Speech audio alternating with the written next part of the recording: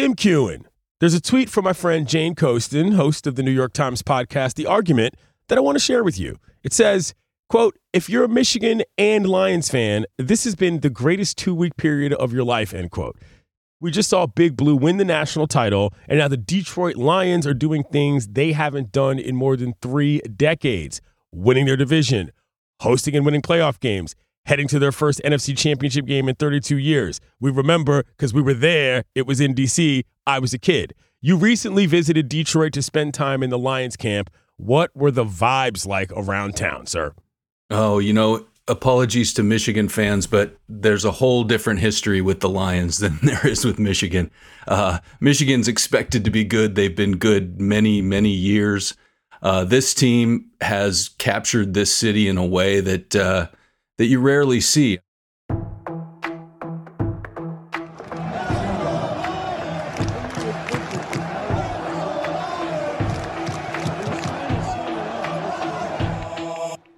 It's classic first success, right? Where this team comes together and everybody kind of grows up with them and watches them. And I think that hope that they started with Dan Campbell 3 years ago has really blossomed into something that people really feel an ownership with this team in Detroit. And they're just wildly behind them, as you might expect. Look at everywhere. Look at this. You don't see nothing like this. This is Detroit versus everyone. People who haven't. I happened to visit during week 17, which was after the infamous Cowboys loss. 2 days after the game, these billboards appeared around town. There were several of them in Grand Rapids and Flint and Detroit that just said Decker reported. And I think that was sort of a sign, right? That these people are just so into it that somebody anonymously spent thousands of dollars just to put that up on a billboard to tell people really what they already knew anyway, which was that Decker reported. Decker reported, of course, being a reference to the blown call against the Lions on the 2-point conversion that should have been successful, ultimately costing them a game a few weeks ago against the Cowboys. But even that disappointment hasn't quieted the joy around the city. We've seen fans literally sobbing in their seats. Tears of joy, mind you. The Ford company released the Lions-specific logo for their car company. It's just been everywhere. And it all starts with head coach Dan Campbell and the culture he's installed. How has he changed things so drastically, Tim? The way he's done it is very viscerally. He has done it from the ground up, and his personality and being part of everything and really connecting with players. Okay, I'll just say it like this. All right? Hey, you're good enough for Detroit, Jason. And, I go around that locker room and talk to guys, and they say the most amazing thing about him is how everybody knows where they stand. There are no walls. And in many Major League Baseball teams, NFL teams, NBA teams, there are walls. The guys don't always trust the people making the decisions. There has to be a certain barrier between the people that make those decisions and the people that play. They don't feel that there. They feel like there's just this togetherness that to a man, they say they've never really experienced in professional football.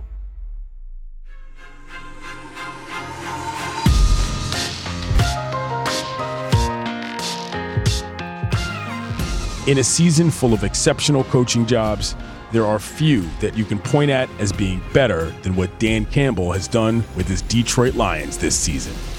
The man recently anointed as the 2023 NFC Coach of the Year, who himself was a member of the 0-16 2008 Lions, now has them knocking on the door of a Super Bowl appearance in only his 3rd season at the helm.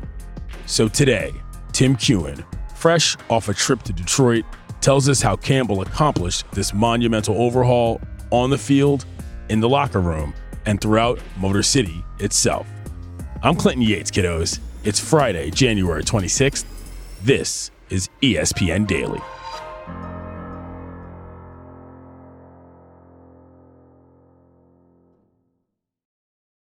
For the ones who get it done, Grainger offers high-quality supplies and solutions for every industry, as well as access to product specialists who have the knowledge and experience to answer your toughest questions.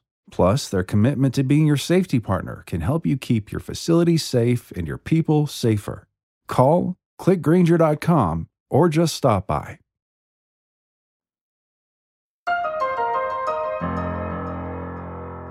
Tim, for most of us, this whole thing starts with Dan Campbell being introduced as the Lions head coach at the press conference, launching into one of the strangest introductory diatribes we've ever heard.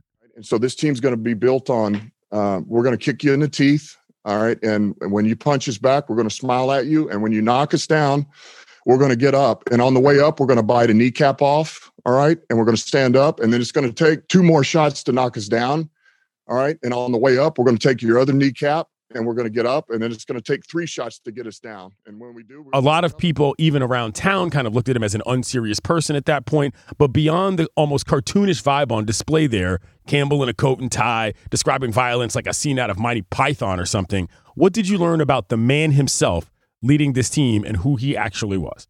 Well, I learned that there's a lot more there, as you might expect, because you can't just be a football meathead 24 hours a day and get people to follow you. There's a lot of substance to him. And if you watch the way that he wears his emotions on his sleeve, he's not afraid to cry in a press conference.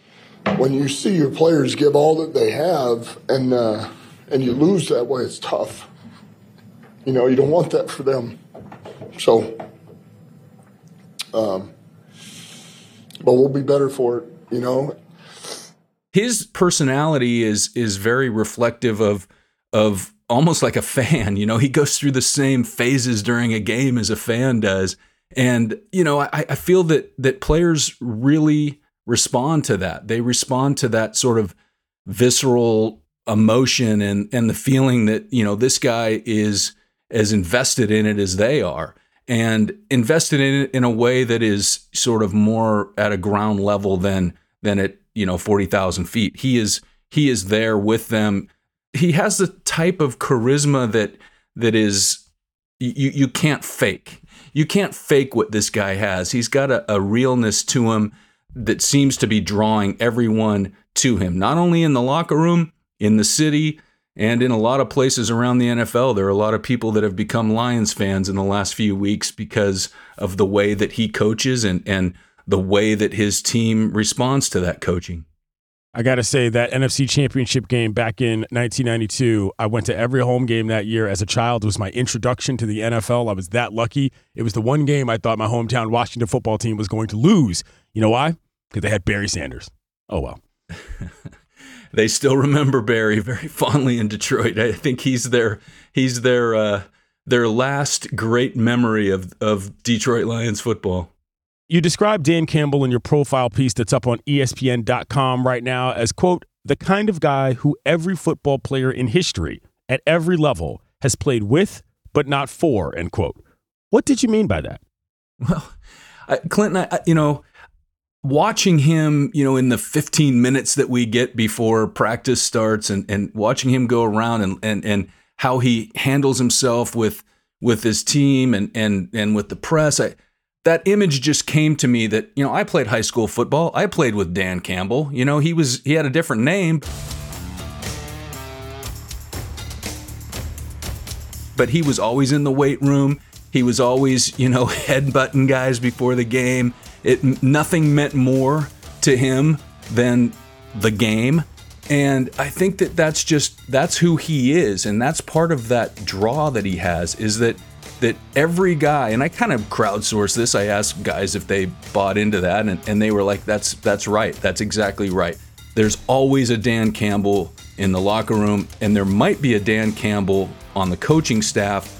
But most of the time, he's just like a mugshot in a media guide. He's the tight ends coach, or he's the special teams coach or something. But his rawness is rarely something that a team will willingly make the face of their franchise.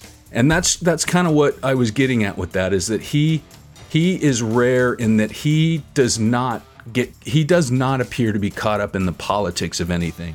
The way he coaches, the way he goes for it on fourth down, his seemingly crazy fake punts, they just reek of a guy who's not afraid of losing this job.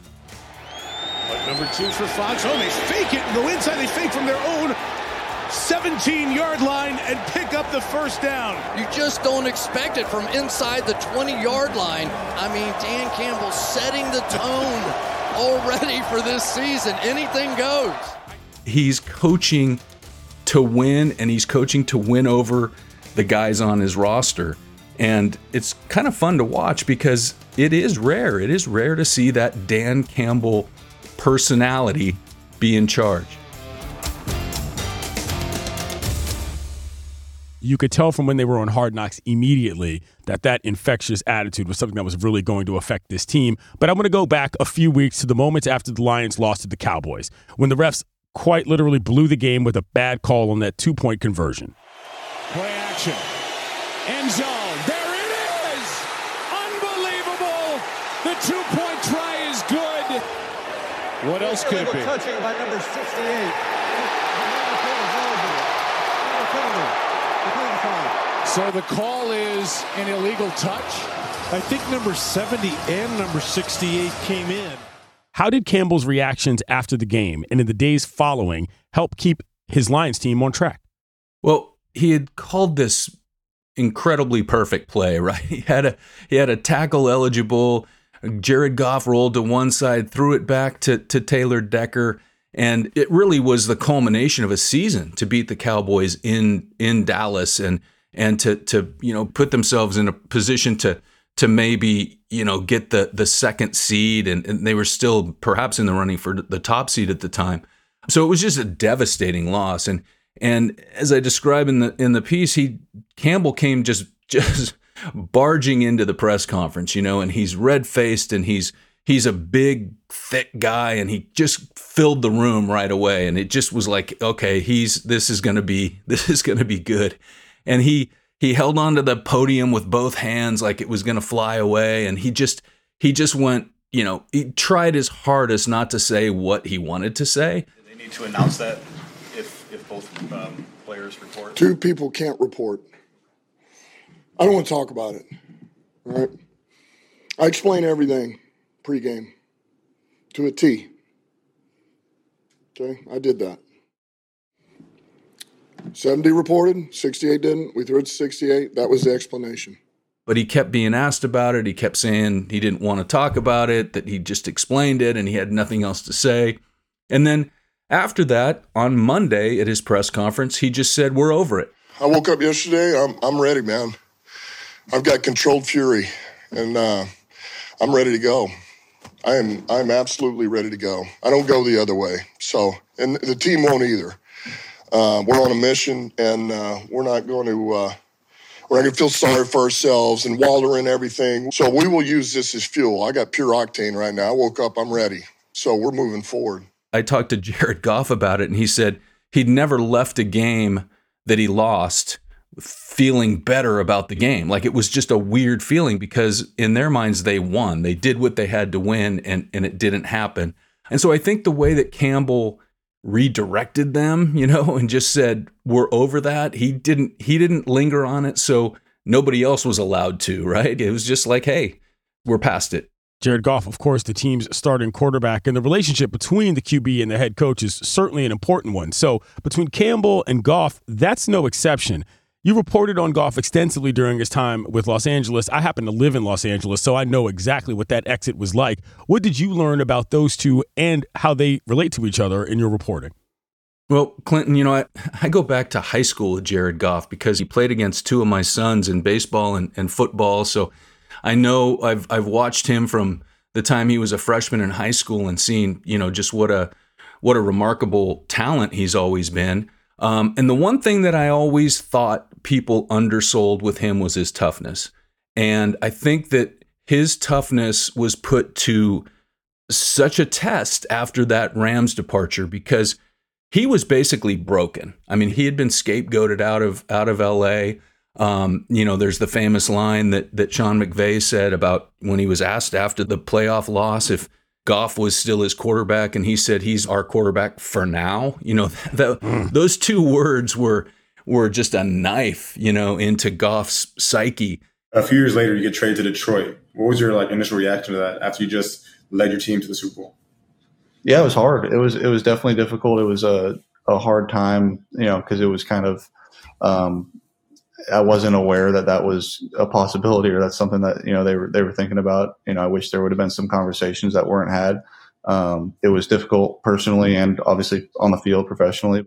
And when he got to Detroit, he didn't know what to expect. He'd never lived anywhere but California. He kind of was very low, as he put it, because he showed up as somebody that was viewed as a failure. And Campbell really, in addition to Jared's family and other people, but Campbell was the guy that kind of put him back together. There's three things that I think about with Jared Goff. He's tough, he's durable, and most importantly, he's a winner. He has won in this league. He knows how to win. And I told him this, and I'm going to continue to tell him, all we need from him is to come in and play quarterback. You just play quarterback. You don't have to be a savior here. You just be the quarterback. I think that belief that Campbell had in Goff, everybody thought that trade with Stafford going to LA was that Goff was just kind of dumped in the deal, right? Like he had to go along to make the trade work. Yeah. But the guys in Detroit didn't see it that way. Dan Campbell didn't see it that way. He saw it as an opportunity rather than an albatross. And I think that is the way that he had to treat Jared Goff. It was the only way that Goff was going to come out of that hole, was if he had somebody like Dan Campbell put his arm around him and say, hey, I believe in you. I don't care about anybody else. Let's be frank here, though, Tim. The Lions have not been good for ages. And frankly, Dan Campbell is perfectly positioned to understand that. He was on that 0-16 Lions team in 2008. Do you think anybody else would have been as well suited to understanding what needed to change and what needed to happen in Detroit? It seems unlikely, Clinton, that somebody could combine the personal history and the personality the way Dan Campbell has, and his knowledge of that city and his apparent love for that city. It feels like he could have been successful anywhere. Like this program that he has put in place and the way he's dealt with his team and his coaches feels like it could transfer other places. It could work anywhere. However, it works really, really well here because he feels a connection to the community.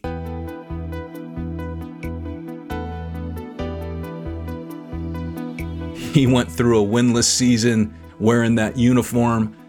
So it means a little bit more to be the guy that turns it around. And I think that's really part of what has really brought this city together behind this team, is that they feel organic. It feels like this team was built organically behind a guy that gets them. And I think that is a really rare and cool thing in professional sports. Before we move on to the challenge that the Lions have coming up this weekend, after spending time there, how convinced are you that this motivator, fiery guy approach is in fact sustainable in the NFL? That's a great question, Clinton, because we've seen it. We saw it in San Francisco with Jim Harbaugh, where he kind of burned out, and he kind of had that same charisma. There's a different vibe around Harbaugh, but there was just that same sort of raw emotional tie that he had with his players, and it wasn't sustainable. And we'll have another example of how sustainable the Harbaugh approach is as news broke that he will be returning to the NFL on the sidelines as a head coach of the Los Angeles Chargers next season. I think that I get back to the people telling me not to confuse the outward meathead with the guy that is inside, the smart, his emotional intelligence. Dan Campbell, I'm talking about, obviously, is off the charts. He gets when to push and when to pull back. And I think, if I had to bet right now, I'd say it's going to be. I feel like he's going to have a pretty good run in Detroit. It may not have this kind of success every year, probably won't, but I think he's going to be remembered very fondly when he's done. When he's done coaching the Lions, they're probably going to put a statue out in front of the stadium. Well, the face of the last Lions team to make the NFC Championship has one, Barry Sanders, so it might be fitting that Dan Campbell gets one as well. Coming up, We'll dig into the matchup facing the Lions on Sunday.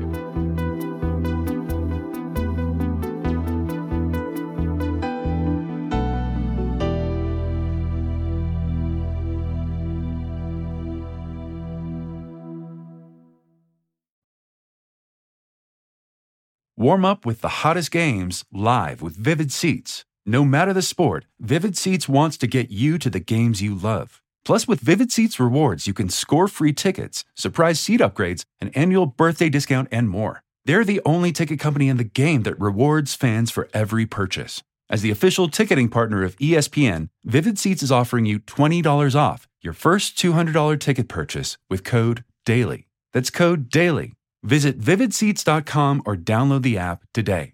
Vivid Seats. Experience it live.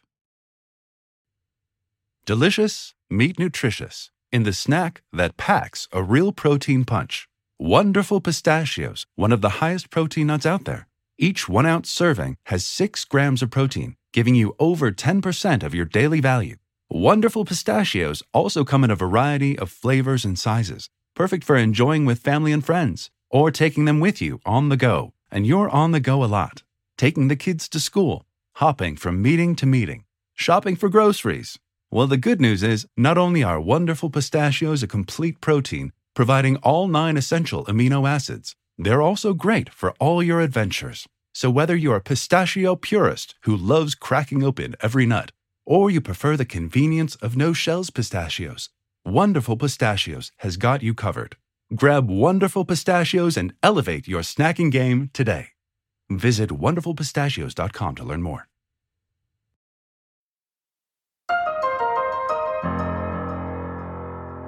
Okay, Tim, I want to dive into this weekend's big game, the Detroit Lions and the San Francisco 49ers, to decide who will be going to the Super Bowl. What's your sense, being around that locker room, of how the Lions are approaching this game? Well, Clinton, I think that we've seen during the regular season, we've seen through 2 playoff games that these guys believe it, right? Like, we might be skeptical of who are the Lions, and they've been bad for so long. How can they be this good? How can they go in and win in Santa Clara against this 49ers juggernaut? But they don't look at it that way. You know, they're very confident. They feel like, you know, that they dictate the tempo and the just the way that the game is played. They feel like defensively and offensively that they're going to come out and make the 49ers react to them. Remains to be seen if it works, but I think the vibe in that locker room is just full speed ahead, and this is just another obstacle on their way to really writing some incredible story by the end of this. Full disclosure, though, you live in Niners country, Tim. You can't really avoid that team or their fan base. What are the challenges you think that team poses for the Lions? Oh, many and multiple challenges. I think that the 49ers offense has just so many different ways that they can win, and Kyle Shanahan has so many different plays at his disposal, and everything that they do is really intended to hit the worst weaknesses of the defense. Little flip, Deebo Samuel gets a block from Ayuk. Good run. First down and then some for Samuel, who's into Seattle territory.